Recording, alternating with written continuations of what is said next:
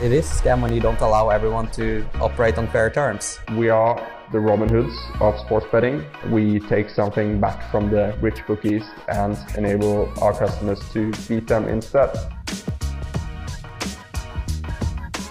G'day everyone, welcome to our live Q&A with pro sports bettor Spanky. Please start sending your questions through for Spanky and I will get to them as soon as possible. But first, thanks very much for coming on, mate, and giving up your time. Thank you so much for having me, Alex. Good stuff. Anytime, mate. Listen to countless podcasts and videos featuring yourself. You've got your own podcast, Be Better Bettors, which, highly recommend for anyone to go and listen to. My first question is, I actually didn't mention this to you before, but I don't think I've ever heard anyone ask you or you ever say why you're called Spanky.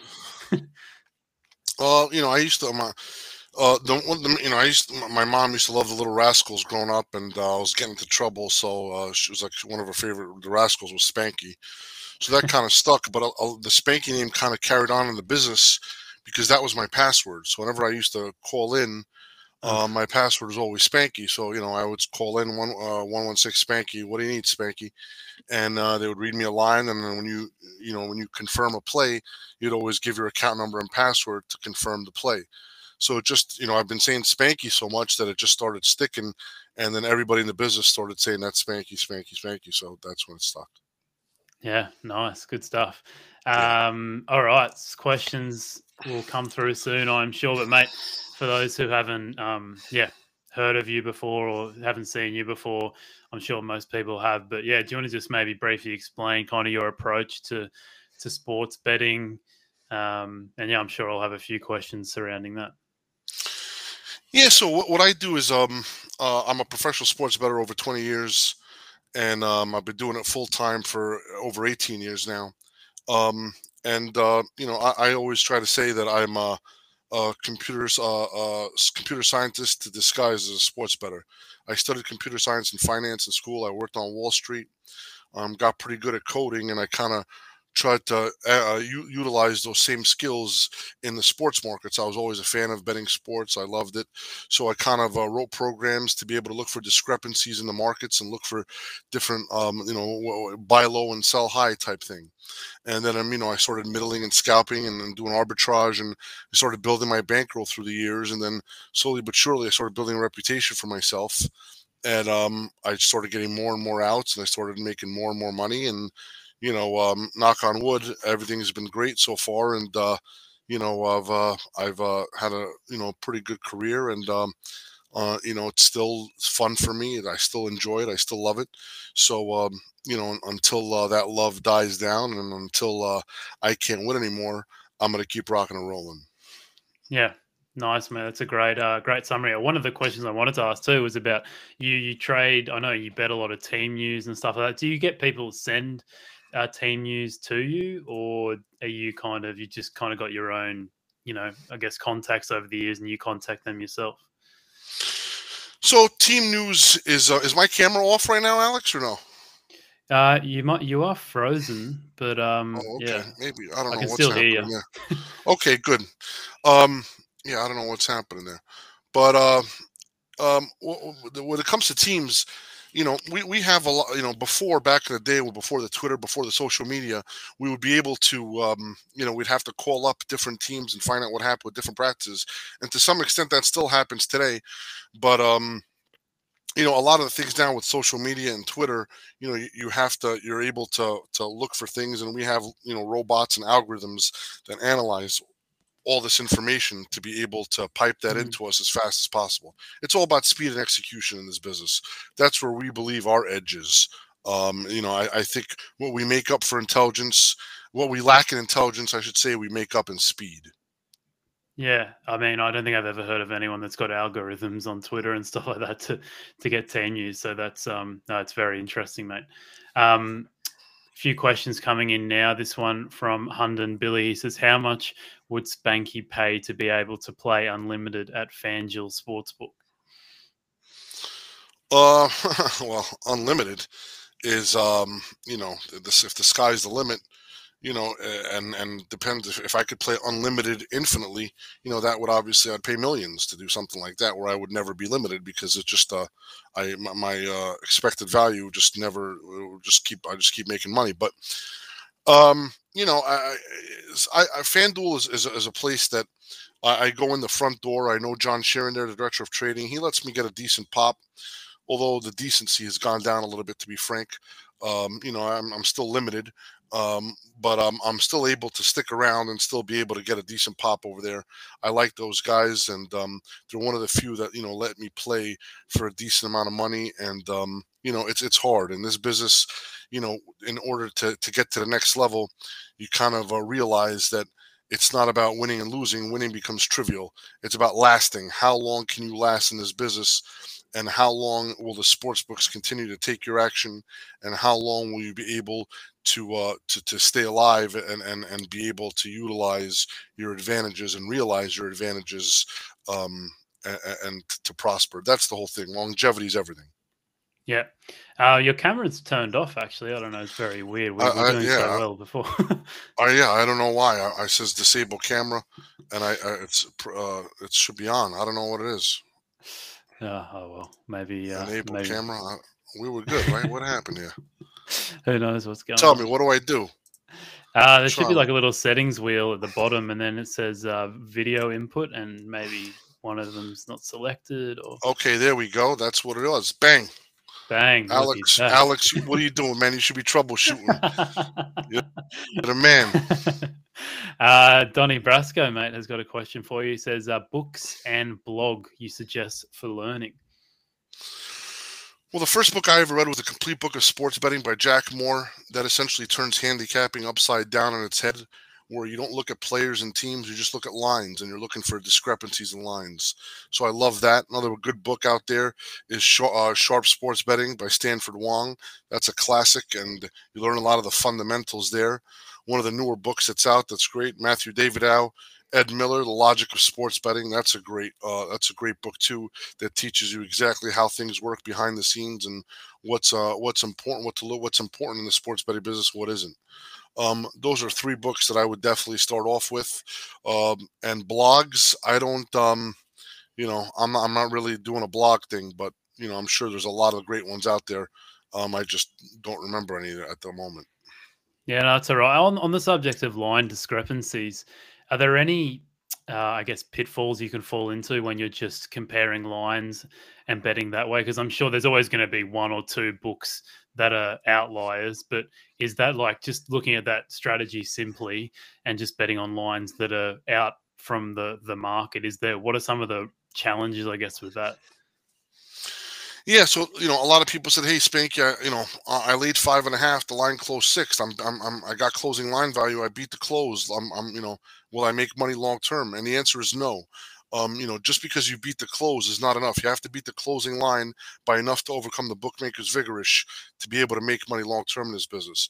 So you have to know what a half a point is worth. Obviously, in American football, it's given that the scores happen in spurts of 3s and 7s, it's a lot different than, let's just say, a basketball where it's all over the place. There's just 2s, 3s, and free throws. Soccer just one goal at a time. Hockey, one goal at a time. So you want to know what these half goals are worth, half points are worth. And then you want to know how much to be able, once you figure that out, then you have to have, you want to be able to, if you're going to place a bet, you want to make sure that that bet beats the closing line by enough to overcome the bookmaker's vig. Then you'll make money long term. Yeah, no, good point, mate. Tyrus F has asked, how does pay work in your office? Are your main traders, Mike and Luke, on a salary plus commission or just commission? Yeah, obviously, you know what I mean. When anybody starts off as a trader, we put them just on salary. They got to pay their dues. They got to learn everything. They're not really and they're actually, they cost us money when you first come on. And then once you start learning the business and you understand how we operate and how we do our things, that's when you start getting a piece. And usually takes a year or two. And then once you get that year in or 2 years in, and that's when our interests become aligned. and then you kind of shown yourself. You've ran a whole season. You've seen all the different seasons, and then of course you're able to realize the fruits of our labor, or your labor and our labor together as a team, and then we're able to share in the profits. So there's definitely a profit sharing element, but that doesn't kick in for anybody that comes in new. Yeah. Do you like to hire people that are completely new to sports betting, or is there like certain backgrounds that you like in because I mean, I've heard lots of people that from lots of people that hire people to trade for them, that they sometimes want people that have got zero experience at all. Yeah, exactly. We don't want any, biases coming in. I don't, if I'm hiring somebody as a junior trader, I kind of, honestly, the people we look for don't even have sports betting experience. They don't even know sports. They might have just heard it in passing. Those are the people that usually succeed. From what I've seen, sure, because you got to understand, most of the people that bet, they kind of want to turn themselves from a loser to a winner. And then but that degenerate bug is already set in, kind of. So Yeah. we kind of don't want that. You know what I mean? If you have that gambling bug, we don't want you in our business. There could be a conflict of interest. We might be going out on a game -5 when we're trying to bet $150,000 on it, but you're over there trying to bet $300 on your own private account. We don't really mess with that. We want to make sure that everything is for the business, and everything is done with the intent to try to bring the business to a different level. So in general, again, there's always exceptions, but in general, we don't look for anybody that has a background in sports betting at all. Cool. Have you ever considered opening your own sports book? Oh yeah, years and years ago, before I got married with kids and everything, I was always tempted. I said maybe I could go down to Costa Rica and I could open up and and do that. And you know what, that time is now come and gone. Those days are gone. This is the life I've chosen. This is what it is. I bet sports for a living. It sounds glamorous. It sounds exciting, but it's tough. It's a tough business. It's very tough to be able to prosper in this business and to do it well. I still love it, don't get me wrong, but it's not easy. Just like any other job, that if it takes hard work, dedication, countless hours, and then you just get good at it. We're not sitting here drinking beers, watching games all day. We're looking at numbers, analyzing things, trying to make our systems faster, our processes faster, our connections more established, et cetera, et cetera, et cetera. So it's a tough business, both on the bookmaking side and the betting side. It's a hard earn, but once you love it and this is all this is all I know, I wouldn't think of ever doing anything else. Yeah, I know this is a little bit off topic, but how have you developed psychologically over the years in like dealing with wins and losses? Was there a certain point over the last 20 or so years where it just you almost became numb to results? Or is it, do you still kind of feel the wins and losses? No, so when I first started building my bankroll, I was doing arbitrage, middling, and scalping and stuff. So I really tried to avoid losses at all costs. And then I started building a family up. So I did not want to mess with losses. I would sacrifice expected value. I'd sacrifice my return in order to minimize my risk.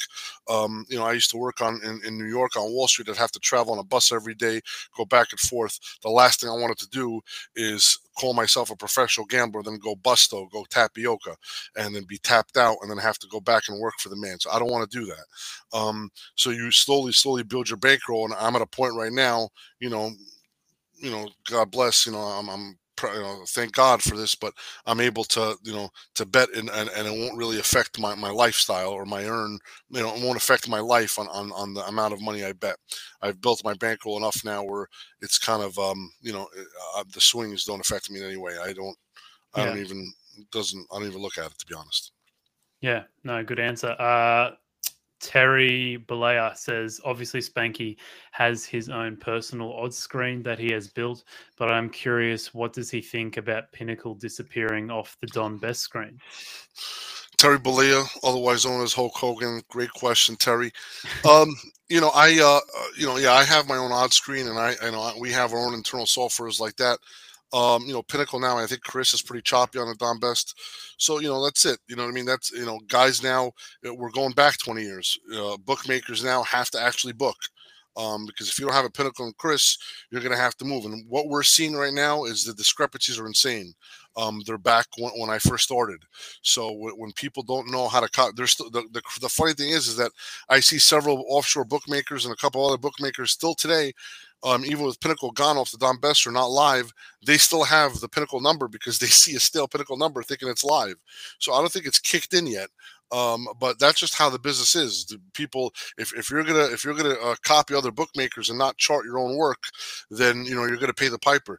And now I think there's gonna be a call for talent to be able to come both in the offshore world and in Vegas and everywhere to say, listen, Pinnacle and Chris, it's great, but I need to be able to run my own numbers and chart my own work and move off my action, just like they've done for decades and decades beforehand.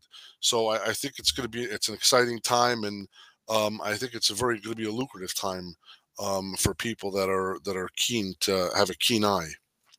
Yeah. Jacob here asks, which tools are you? I believe he's referring more to modeling, which I don't think you do too much of. But yeah, do you use any of these like Python, R, TensorFlow, or is it possible to make effective models with Excel? Yeah, I think in any programming, you can make models in anything. If you know the language well enough, you can make a model with any language. The language is just a tool. A lot of people think, as long as if I know the language, I could build a model. No, languages are just a tool you use. To build the right models, you have to have the right thoughts. You have to have the right algorithm. You have to know what questions to ask, and you have to know how to tell the computer how to solve that problem. So, and how to answer those questions. And telling the computer, whether that be in R, Python, Java, Excel, whatever it is, some might be easier than others, but you could always program the computer to answer all these questions with any language. The key is, of course, asking the right questions. Yeah, well said. And you don't do too much modeling yourself, do? I mean, I know that you've done it in the past, but maybe just highlight some of the challenges that you came across with modeling. Sure. Modeling is tough. It's not, I had a baseball model, was winning for a while until it didn't. And it's hard, and I realized, I said to myself, I'm like, okay, I could build this model, and it's good, and then the edge is soon going to be realized, and I got to be on top of it, and it's for one sport. So then what happens then? When that sport is not in session, I gotta earn still. So it didn't make sense for me for what I was doing. It's hard enough to be good at one sport, let alone multiple sports when it comes to modeling. It's rare you're going to find an expert college basketball better, an expert NFL better, an expert NBA better, an expert hockey better, and they're all rolled up into one person. That's very, very difficult. It doesn't really exist. There's usually guys that are expert in one field or the other. However, using my process, the top-down approach, where I'm just looking for discrepancies, I'm using speed and technology. I essentially have these experts working for me because I see where the lines are going. I follow those lines, and I'm able to get the best price, sometimes even better prices than the guys that are betting these things. So it all comes down to price. The process is you build a model, you try to find the right number, and then you have to bet. I'm not a professional handicapper. I'm a professional sports bettor. Big difference. I don't make numbers. I bet numbers. And when I bet the number, best believe I'm going to beat the closing line. And that's the key thing. If I beat the closing line, I'm going to win. So I cut out the fat. I cut out the beginning process because I don't need it. I've mastered, and my staff and I have mastered the process of knowing where the line is going to go. Once you have that worked out, then the rest is just, is just beautiful. There are obviously people out there that don't believe in the closing line theory, that if you beat the closing line over large samples, that you'll be a winning sports bettor.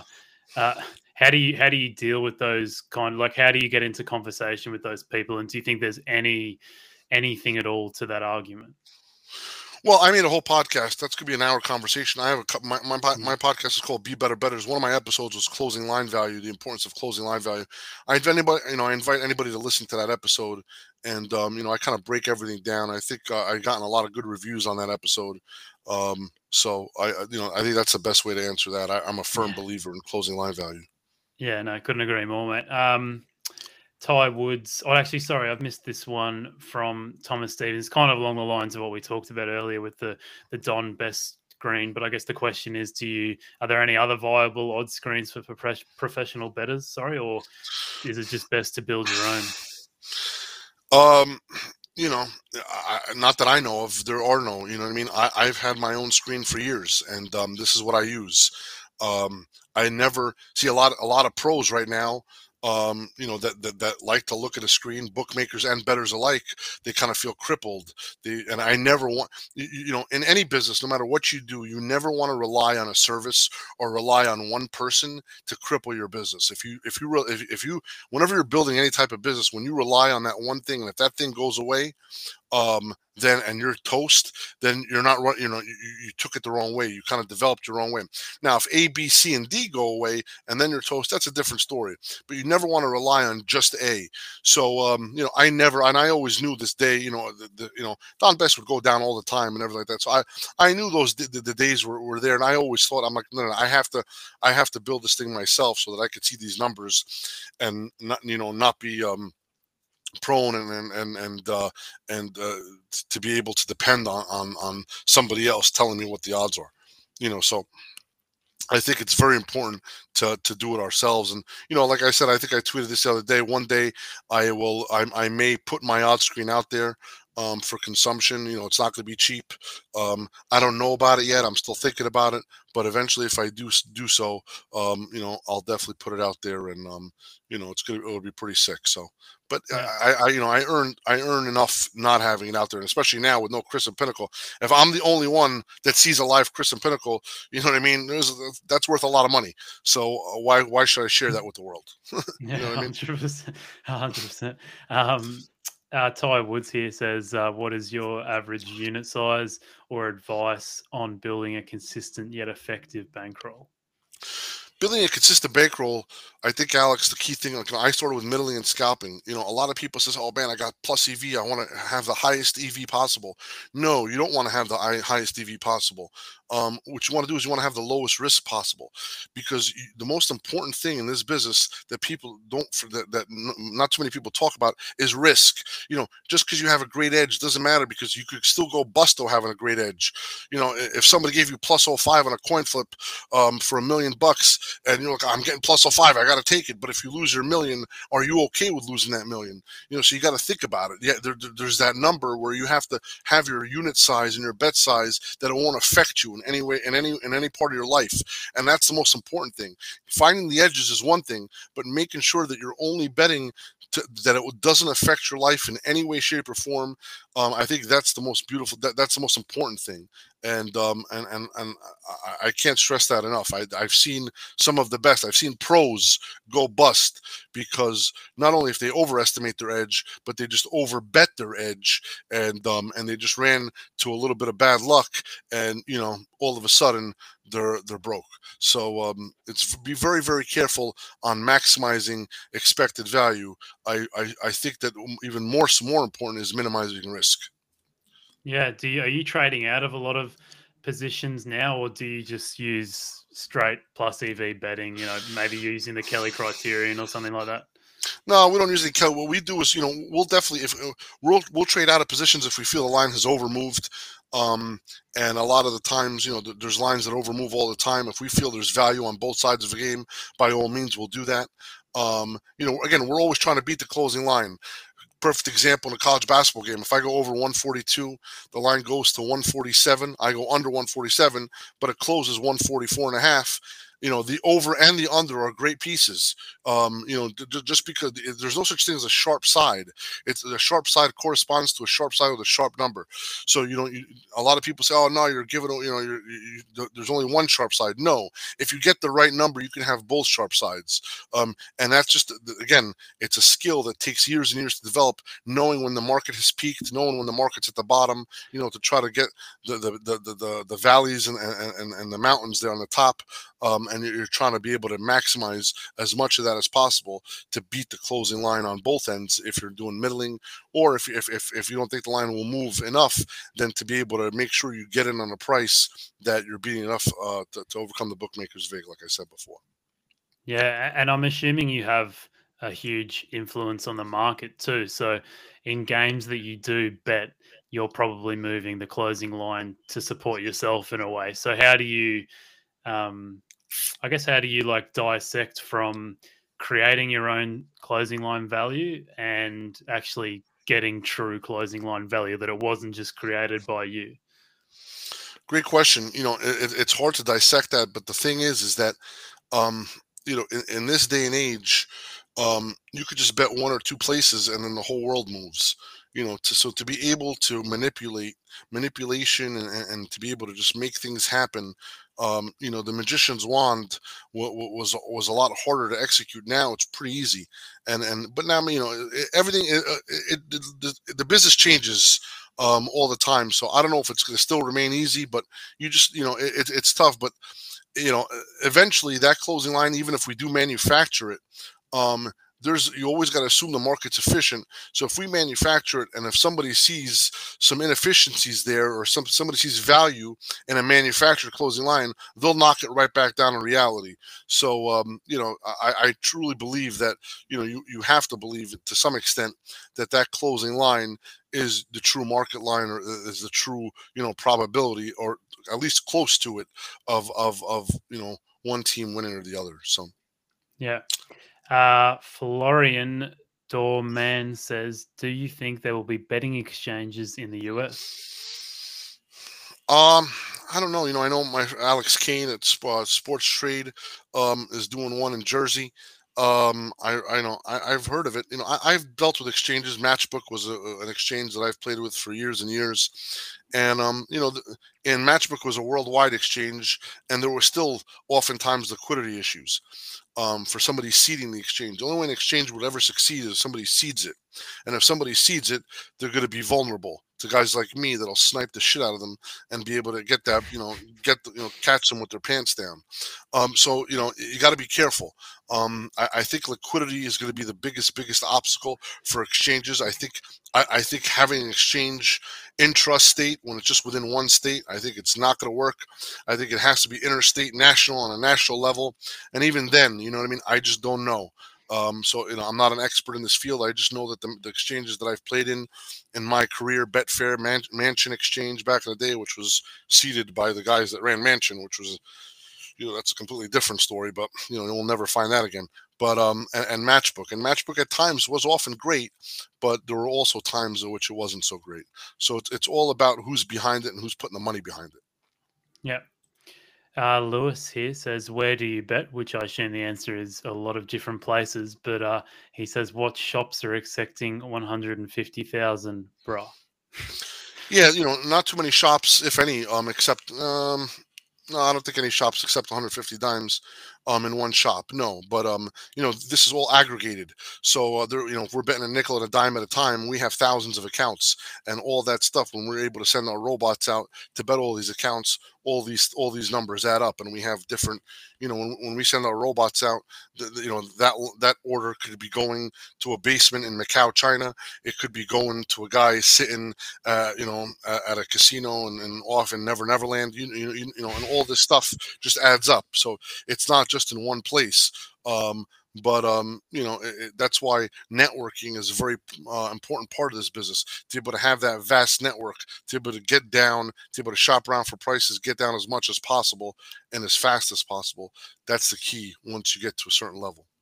Yeah, would you say that's like your biggest edge, because you've got, like you just said, thousands of outs? It basically means you're guaranteed to get the best number every single time, even if it's not even a great bet. At least you're always going to get the best number. Absolutely. Yeah. So it is. And this doesn't happen overnight. To get thousands of outs and to have betting partners and guys, I had to build my reputation.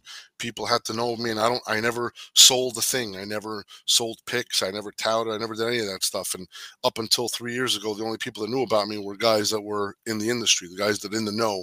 So this whole social media thing, sure, it opened up a little bit of a door for me, but I've been able to get down outside of the social media world for a very long time, and I travel around.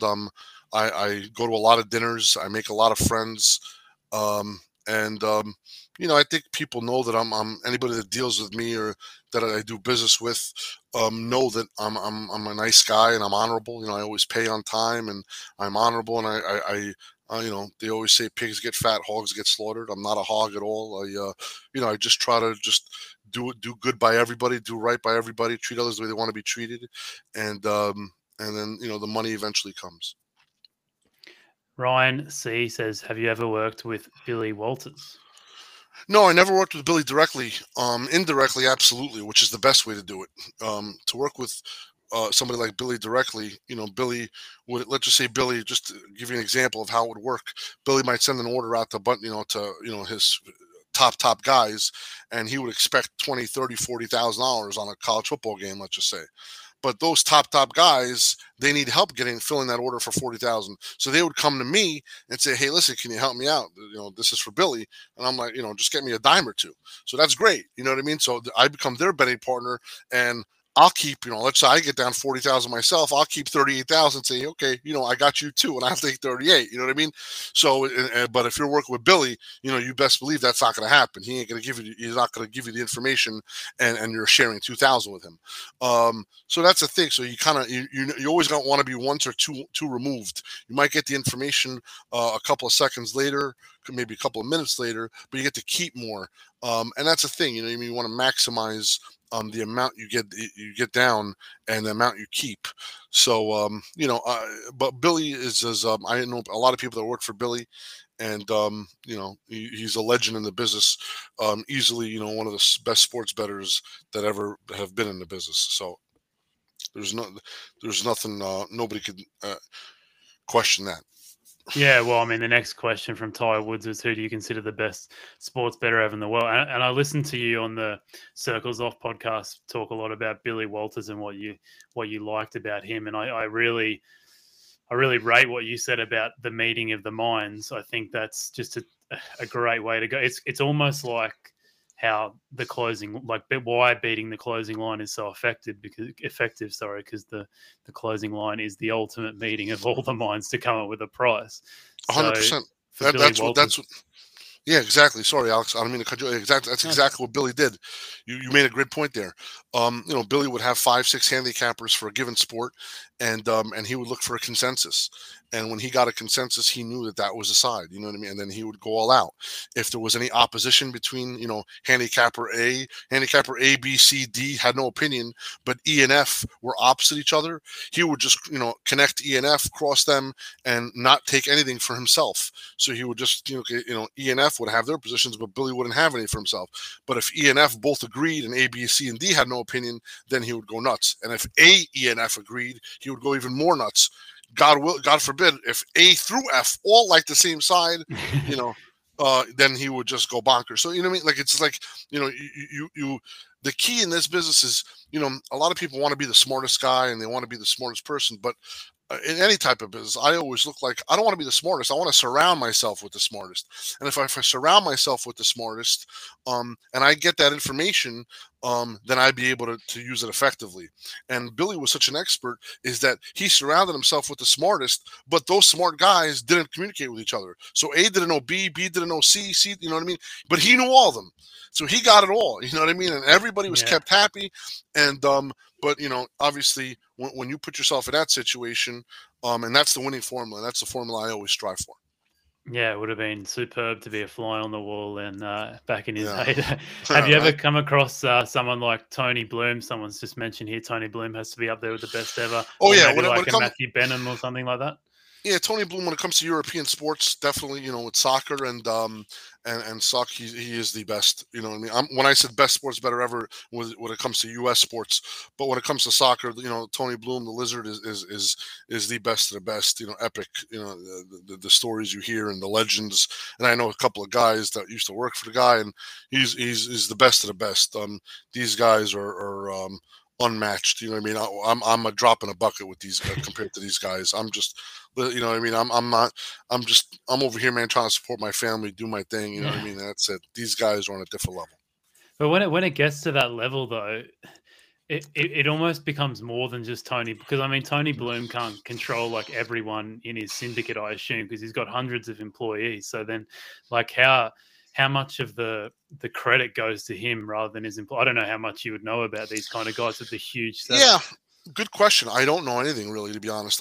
The one thing I do know is that, again, he surrounds himself with good people, and that's the key in everything. You know what I mean? You want to work for the Lizard, you best believe you better know your shit inside out and then some. So that's it. Like that's how it comes down to it. And he wants the top, and to get to the top, and to get to that, people would take a pay cut just to work for him, just to learn from him and learn, because you're not going to just be working for him. You're going to be surrounded with other top guys, and you're going to learn from them.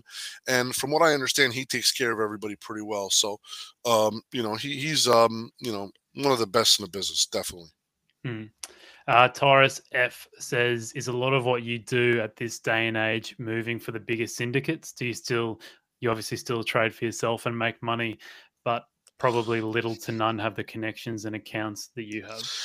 Yeah, when you say moving, I don't, a lot of these guys get me their numbers. They tell me what they like, and you know what I mean. There's no moving. We're betting partners, so if one guy, if I could help, we try to help each other. There's guys which listen, can you get me this +6? So we're it's not it's an information exchange, and we're trying. A lot of the guys out there, like I said, I try to put myself. Again, I never want to compare myself to Billy Walters. I could never compare to somebody as great as Billy Walters, but again, the whole formula is I'm trying to get as many guys as possible that could give me their numbers or give me what they like, and then I could then utilize that information and to be able to then move forward and act accordingly. So I think that's for me the winning formula. I could never I never aspire to be one of those. You got to choose your path. I never wanted to be one of those movers or modelers where I'm just making those numbers and I'm trying to find. I always said to myself, the biggest thing for me is to be able to get down. If I master getting down, and I'm getting down quietly, effectively for a lot of money, then everything will come to me, because everything has to. You could be the best handicapper in the world. You could have the best model in the world. If you can't bet, it's worth shit, right? You can't get down. So but I could have zero models. I couldn't handicap myself out of a paper bag. I'd own nothing. But if I'm able to get down, everything comes through me anyway. You see what I'm saying? So I'm seeing everything. So the key thing is again, it's not knowing what to bet, because what to bet eventually you're gonna figure it out. It's where to bet, how to bet. That's when you get to that different level of a sports bettor's career. Because if you're just thinking about what to bet, and you're like, okay, man, look, I know I'm able to beat this. I designed this model. Within a few short months, just a short time, you're going to be limited. You're going to be like, oh, shit, I'm kicked out of this place, and this place. And then now what? You're sitting there with your dick in your hand. You don't know what to do. So you got to figure out how to get down. And then, so that's why anybody that's aspiring to be a pro, semi-pro, that wants to take this to a different level, think about this now. Don't think about winning. I know man, you feel good about winning. Think about how am I going to be able to build this network? Sure, you got to first prove that you could win, fine. But it's something to think about. I'm not trying to say do it actively, but think about how I can then build a network, how I'm able to get down enough to be able to satisfy my appetite and to be able to have that longevity, that to be able to sustain in this industry. Because as you know, Alex, this industry is very, very, very unfavorable to the pro sports bettor. It's not welcoming. So it's a cat and mouse game that you constantly have to play. And once you master playing that, then you'll reap the rewards. Yeah, no, it's well said, mate. It's I guess when you get to a certain level, you realize that it's more than just being a good sports bettor. Like the hardest part is getting accounts, keeping accounts, that's everything. The dirty side of it. That's everything. That's everything. Yeah. Mate, what percentage of your bets are on one side compared to betting both sides, like you kind of mentioned before? I don't really know the percentages wise, to be honest. Like I said, if a line over moves, if we feel there's value on on buying back, or if we want to limit our exposure, because it all depends. So I really haven't run numbers like that, but there are times in which to stay long in a position, and there are times on an overmove scenario to buy back in a position. And that's just me. Some people just like to stay long all the time. Great. Some people like to buy back everything. Great. To each his own. Everything for us is just based on closing line. If we beat the closing line, that's what we're focused on. Donny Brasco, last year after lockdown, when everything stopped, did you try bet esports, and did you see it as valuable? No, I didn't. I had my prop guy does some of that stuff. So we have a prop guy, a prop department kind of thing. And he does all that esports and all that other off the wall shit. We don't really mess with it. It's just the limits are not high enough. But with the number of accounts I have, it could be worth it. So my prop guy does it, and I can't comment on it. I just, you know what I mean. He has access to my outs. He bets, and we make money together, and that's it. I don't even know what he's betting half the time. You know what I mean. So I don't even look at it, to be honest. Yeah. Big Irish Potato, great name there. He says, do you know a Vegas sports bettor named McNasty? And he also asked, what's your favorite sport to bet on? I don't know McNasty at all. I like the McRib when it comes back in McDonald's every now and again, but I don't know McNasty. My favorite sport to bet on easily is college basketball. College basketball is one of those sports in which, there's hundreds of games that get played in a week, maybe 200 games. I don't know what it is, but when you have 200 games in a week and you have a season that lasts from November through March, you realize your edge pretty damn fast, and you kind of know if you got this thing down pat. Whereas NFL, what is it, 15 games a week or whatever it is, and it's only 16 weeks. So you can, if somebody that tells me they've had a good 1, 2, 3, 4 NFL seasons, that's, it's still sometimes, I don't think it's still enough of a winning to prove that you have a winning track record. But if you have one winning college basketball season, and if you bet a lot in that college basketball season daily, that's a pretty good indicator in my mind that you got this thing down pat, because the sample size and the actual number of games is just so high that your earn is realized fast. Yeah. Do you watch any sports yourself, mate? Is there any sport that you just love to sit down and watch, or is it just all numbers for you? No, I don't. I used to. Not really, man. You know what I mean? If I'm at a bar with some friends and they're watching a game, sure, but I don't. It's one of those things in which I don't like to sweat on games. I don't like any of that. I like pro wrestling a little bit. I grew up watching pro wrestling. That's something that I enjoy. And I still haven't watched that in a long time too. So it's it's just not my thing. There's one guy just the other day told me, how could you be a pro sports bettor and you don't watch sports? And a lot of people think that's surprising, which I think is insane. It's like the green lumber fallacy. You know what I mean? You just don't. It's in like just because the green lumber fallacy, right? You've heard of that, Alex? Or no, I haven't. Sorry, mate. So green lumber fallacy. The guy was trading green lumber, and he made multi-millions of dollars on it, and he didn't even know what green lumber was. He thought it was wood that was painted green, but it's actually fresh cut wood, and he made millions on it, and he didn't even know what the hell he was trading. So it's like that whole thing in which you don't have to know anything about it. You just have to know what the numbers are and what the right price is. The underlying asset. It doesn't matter if it's green lumber, if it's the Yankees, if it's the Vikings, whatever it is. As long as you know where the price is going, you beat the closing line. That's the most important thing. Yeah. Lewis asked, do you ever bet in other people's names or accounts, or do you simply ask them to stake themselves? Does the banks never suspect so much money being moved to your account? Okay, so we never, when you say we're betting in other people's names, everything, 99.9% of the bets that we place are in credit accounts. They're in offshore sports books and credit accounts that don't have names attached. I'm not playing in anybody's DraftKings or FanDuel account that has a name. I'm not doing that domestically.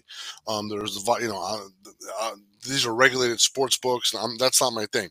But if there's unregulated sports books located offshore, these are the outs that we bet into, where you just have a website, username, and password, and then the guy deals with the bookmaker, and that's it. So there's never any names involved and like that. I think that it's a misconception there that I hope I just cleared up. Have you had problems using other people's names in regulated sports books? I've never used people's names. I would never sign up with somebody else's name. Everything is my name. You know what I mean? It's either me or Chinese Mike or whatever. It's like there's no other names that I'm using. So Okay. Terry's back. He says, "Do you think NFL Teasers has jumped the shark?" what does jump the shark mean? I have no idea. I was hoping you Yeah. would know. Maybe we can get to that later. If you can clarify for us, Terry. Dan Abrams says, "Thanks for all your interviews with Philly area guys. Always good to hear them talking about betting on the Eagles." I have no idea what the Eagles are. Sorry, mate. The Eagles. Oh, the Eagles. Okay. I guess, yeah. No problem, Dan. Thank you, brother. I've got a few questions for you myself, mate. I was going to ask if you guys prime accounts at all. Like, do you try and make your accounts look dumb? Maybe when you're opening a brand new account, make them look dumb, put a few parlays on or anything like that, you know, bet on some, basically just some negative EV stuff just to make them look a bit dumb, and maybe the accounts will last a bit longer. Yes.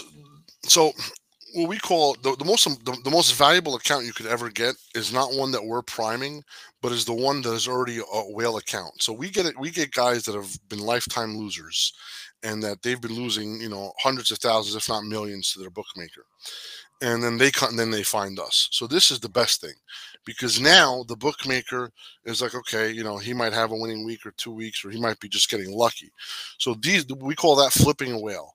Or we kind of turning the whale into a shark, and you have to do that nice and slow, and that's when, you know, I tell the guys, you know, this is not something we put on a robot. This is something that we put on with kids. We use kid gloves, and we really finesse these accounts. We're trying to make sure that this thing goes as long as possible, undetected as possible, and those are the accounts that are the best accounts in the world, because, you know, the bookmaker never suspects it, and getting those accounts are super valuable. They're hard to come by. You know, I try not to run in circles of, you know, super losing bettors, obviously, you know what I mean? But if they do ever find me and I'm able to convert them, I'm happy to do so. And the ones that I have converted, the several in my tenure that I have converted, are all very happy. And till this day, you know what I mean, we still have several monster guys that get us some good limits, and the bookmaker is still keeping us there. So that's a great thing. Yeah, no, that's awesome. You've talked a lot about, I mean, I think you did a podcast maybe 2 or 3 weeks ago about I guess people stiffing people in the business. Is there any like legal action you can take against anyone who stiffed you, or is it just maybe because you're doing some unregulated stuff that there's not much you can do? Yeah, you know, some people. There's one of my betting partners is a lawyer, and he believes you could take legal action. I don't know. You know what I mean? I'm not a lawyer, so I can't really answer that.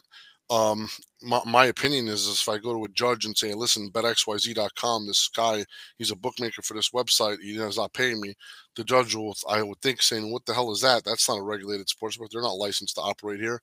And he'd probably throw it out. That's my opinion. So legal ramifications and all this stuff, no. You know, this is a business that is built on honor. It's built on handshakes. It's built on reputation. You know, I've made $1 million deals on handshakes. That's just how it is in this business. And reputation is everything. You know, you get to a certain level in this business when people know that you're a good person. So we do our due diligence with people that we deal with. Do we get burned? Absolutely. We'll always get burned. That's just part of it, both on the illegal bookmaker side, and for us too, the better. We try to limit that as much as possible. And, you know, and we try to, you know, you got to build your reputation slowly. And it took me a long time for me, you know what I mean, to build my reputation. And there's other guys that, you know, you kind of get a feel for it. And I'm still not good. You know, I can have a 5-minute conversation and I probably could tell with, I would say, 80 to 90% accuracy if this guy is legitimate or not, or if this guy is going to pay. but I'm still wrong, 1 out of 10 times. And we pay the piper there, and that's it. So you got to be careful, keep the figures low. And that's what we always do. You start off building credibility slowly and slowly, keep the figures low, and also, share, there's other pros in the business that we'll share names with, and I'll ask about them, and I'll ask about, hey, you ever heard of this guy? Like this one guy asked me about McNasty. I never heard of that guy, but there's a network that I have where I'm asking about this guy. You ever heard of this guy? So once we, you kind of have that network where you say, you ever heard of this guy? Tell me about him. Any problems? What kind of numbers you're running with him? And then that's it. Then, that's when you kind of know. Because in this business, if you don't know somebody, you always know somebody that knows somebody. It's a pretty tight business, and once you get to the top level, everybody knows everybody essentially. So, yeah. Terry has come back to clarify. He says, "Jump the shark," meaning a point where NFL teasers are so popular now and all over the place that they have declined from where they were once profitable years ago. Well, years ago, you could probably get even money on NFL teasers, 6-point teasers. Then I went to -110. I think now it's -120, which is tough, But there's still times, again, with the totals getting higher, it is getting harder, Terry. So, There's, obviously a higher total. The numbers, the higher the total, the half a point on the side is worth less. So yes, I don't know about jumping a shark, meaning that the value has deteriorated completely. There's definitely still value. It's all about what kind of juice you're laying to get these teasers. But there's definitely still value to be had. But you're right. It definitely isn't the same as it used to be. Tyrus has asked, if you have multiple outs with one bookmaker, do you ever hit one play in more than one account, or do you put them all in different groups? Great question, Terry. Tyrus. So sometimes people would give me a sheet of accounts. They'll give me 10 accounts with one bookmaker. And they'll tell me to make it look like 10 different guys. So we'll make it look like 10 different guys. We'll have 10 different IP addresses coming from 10 different parts of either the state or the country. And then we'll never duplicate a bet. We'll have different bets in different times and different everything. Everything will be different. So it looks like 10 guys playing randomly. Again, it's a cat and mouse game. We're trying to disguise that we're the ones pulling the puppet strings in the background. So no, we would never want, because if I was a bookmaker, I would never want somebody to double, triple pop me at the same price. If I move the price, by all means, go ahead. But again, treat others the way you want to be treated. So I don't want to hit a bookmaker up for more than the one limit bet he's going to give me. So whenever we get 10 accounts with one bookmaker, we're only going to bet with one of those accounts, and then kind of round robin it to try to give action to all the accounts. The bookmakers that book me directly, I only have one account with. So the big names in the business, and they know I have good relationships with them. So. I'm not going to come in backdoor and risk ruining that relationship. Nice. I got a question here that was sent to me beforehand. It's from WA Sports Trader on Twitter. He says, "What exactly is Spanky and his associate Chinese Mike looking for in prospective betting partners?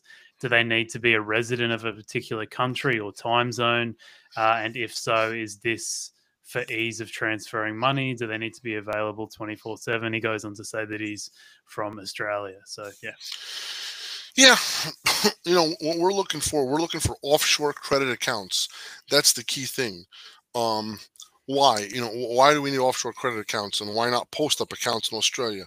Listen, all these post-up accounts everywhere in Europe, Australia, whenever people reach out to us from there, let's face it, I thought America had a low tolerance for sharp sports betting.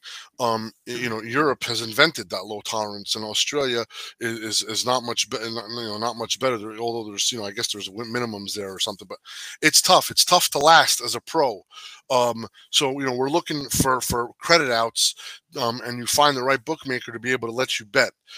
It's just so hard, and I think in post-up outs, it takes 1 or 2 bets to be able to limit you. There's a place here in Parks, and I tweeted once that I was going to go check out the new casino, the new sports book at Parks, Philadelphia Parks, and I just tweeted that I was coming, and then they sent me a letter saying you are banned from coming here because you're undesirable, and I didn't even step foot in the joint or place a bet. So if there's places that are limiting you for not even placing a bet just based on reputation, where they hear your footsteps and they'll just lock the door. It's tough, you know what I mean? So we have to look at credit accounts where the bookmaker kind of doesn't know who they're booking really, and so forth. Yeah, I agree, Mr. Redskins. It's that's just shocking. Lewis says, and I'll just give a quick warning to everyone. Spank will be around for 5 more minutes, so fire in your last minute questions. Lewis has asked, what books are you using to bet with? Can we get examples? I want to bet with bigger stakes, but soft books like 365 don't cut it. So years ago, Bet365, we had a Bet365 account that was we flipped a whale. And Bet365, if you're the right customer, it will cut it. That's the thing. You got to find the right, if you show any aptitude for winning, Bet365 will definitely cut you. But if you had a lifetime loser, if you showed that history of losing, Bet365 is a great out. You just have to flip that whale. It's hard. And, like Alex, you were saying, priming the account, that's something that there's a talent involved. This is something I'm not going to, just think about it. We used to have a guy in Vegas and at the Mirage, and the Mirage would give us, on a first 5-inning baseball bet, the limits were $500. But if the guy shot dice, and took max odds and had less than a 1% disadvantage, he then would be able to get $20,000 on that first 5-inning bets because he proved to be a table games player. So I think you want to kind of build a persona, build a profile of being a dummy, but at the same time being, knowing full well that you're sharp, and you got to try to it's a cat and mouse game of fooling these bookmakers, and it's not easy. The bookmakers are not stupid. They are greedy, and they want to be able to take as much as possible if they believe you can't win. But you have to show that you can't win first. Does that mean losing? No, that's but if you flip a whale, if you have a loser come to me or come to you, and if you could think about how you could, that information is super, super valuable. Whenever I see somebody that's betting big and they're getting big limits, you know what I mean? I catch a hard on, I get excited. I want to be able to meet that guy and talk about how we could make this thing happen. Most of these guys, unfortunately, they think they're the best thing since sliced bread. They think they're God's gift to sports betting. They don't understand that they might be winning or that it's temporary. They just want to be in action, and they think that they have all the answers. And it's sad because it's such Then again, most of them that are betting this kind of money don't even give a shit about it. Money doesn't matter to them anyway. But it's sad because if they just took a step back and said, man, we could really play this for what it's worth, and we can be able to get down big numbers and actually make money together, it would be a great thing. But, again, those are very, very hard to come by. Yeah. Mate, we've only got a few more minutes, so maybe just I know you wanted to talk a little bit about Bet Bash that you've got coming up again, which was a huge success the first time, and I think it'd be really cool to talk a little bit about your podcast too, because it's an incredible source of information for people out there to improve their sports betting. Thanks, Alex. So my podcast is called Be Better Betters. It's available where all podcasts are available. And I interview professional sports bettors, bookmakers, anybody that's in the gambling business, in the sports side. And I myself do some rants from now and again, 30 minutes to an hour rant where I talk about life as a professional bettor, things that I encounter. It's a labor of love. I have no sponsorships. I'm not getting paid to do this, but I enjoy doing it. I've gotten a lot of good feedback from it. A lot of pros like it. A lot of amateurs like it.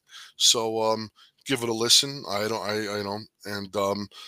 never ask anybody to like or subscribe. I always hear like and subscribe, I don't even know what that means. Says it at the top of the screen. Yeah, exactly. Like, subscribe. I don't even know what that, do whatever you got to do just to try to spread the word out there to make people also listen to it. If you have a positive review, definitely leave it. If you got a negative review, keep it to yourself. Okay, so let's talk about Bet Bash. So Bet Bash is it's a gambling networking party that I started And I like to talk to people. I like to mingle and jingle and meet new people in the sports betting and gambling stratosphere here. And then Bet Bash is going to be a party in Las Vegas. It's going to be a multi-day event during Final Four weekend, April 2nd through the 4th, 2022. I invite everybody to go there. You can get tickets at betbash.co. There's going to be 3 open bars, cocktail parties. There's going to be expert panels. There's going to be breakfasts with bookmakers and other bettors and speed networking events. We have this whole thing. There might be other parts and other facets of gambling. We're all planning it out. It's being hosted by the Circa Resort, which is the newest joint downtown Las Vegas. Beautiful, the best sports book in the world, the most biggest and beautiful sports book in the world. And they take on all comers, all action. Very friendly with the owner there, Derek Stevens, and the sportsbook director there, Matt Metcalf. And they've been nothing but helpful in bringing Bet Bash to Las Vegas. So I'm really, really excited about this. And I hope that some of your listeners, if they want to meet me or meet any other professionals or kind of, bounce ideas off each other, Bet Bash is the place to go. So please, I welcome everybody to come on down next year. Oh, awesome. It's so good of you to create such events, and I'm sure people will, create some great networks like we've talked about on the show here today. I've just posted a few of the links for everyone in the comments on YouTube. So Bet Bash's website's there, and I posted the Twitter for Spanky and his podcast, Be Better Betters. So as always, highly recommend to go and check out all the Spanky stuff. He's got a ton of knowledge. Alex, listen, man, you're a great guy. I really appreciate you inviting me on here. It's such a pleasure to deal with you. I know you've had a lot of other pros on, and you've been doing this now for a while. You've got a polished podcast. I wish you nothing but success in any other podcasts you do or in your future betting career and everything. You're a nice guy, and I have nothing. And I'd love to meet you one day and have a drink with you, my friend. Thank you so much for having me on. No, I concur, mate. Thank you very much for coming on. It's great to have such an established name in the industry to come on the podcast. And if I'm ever let out of the prison over here in Australia, one day we'll catch up for a drink. Understood, brother. I'm looking forward to it, Alex. All right. Thanks, everyone. Like Spanky wants everyone to do, please like and subscribe to the channel. I'm sure we'll be back on the channel sometime soon with a live stream or some kind of podcast. But thanks, everyone, for tuning in, and we'll catch up soon. Thanks so much for the time. Until next time.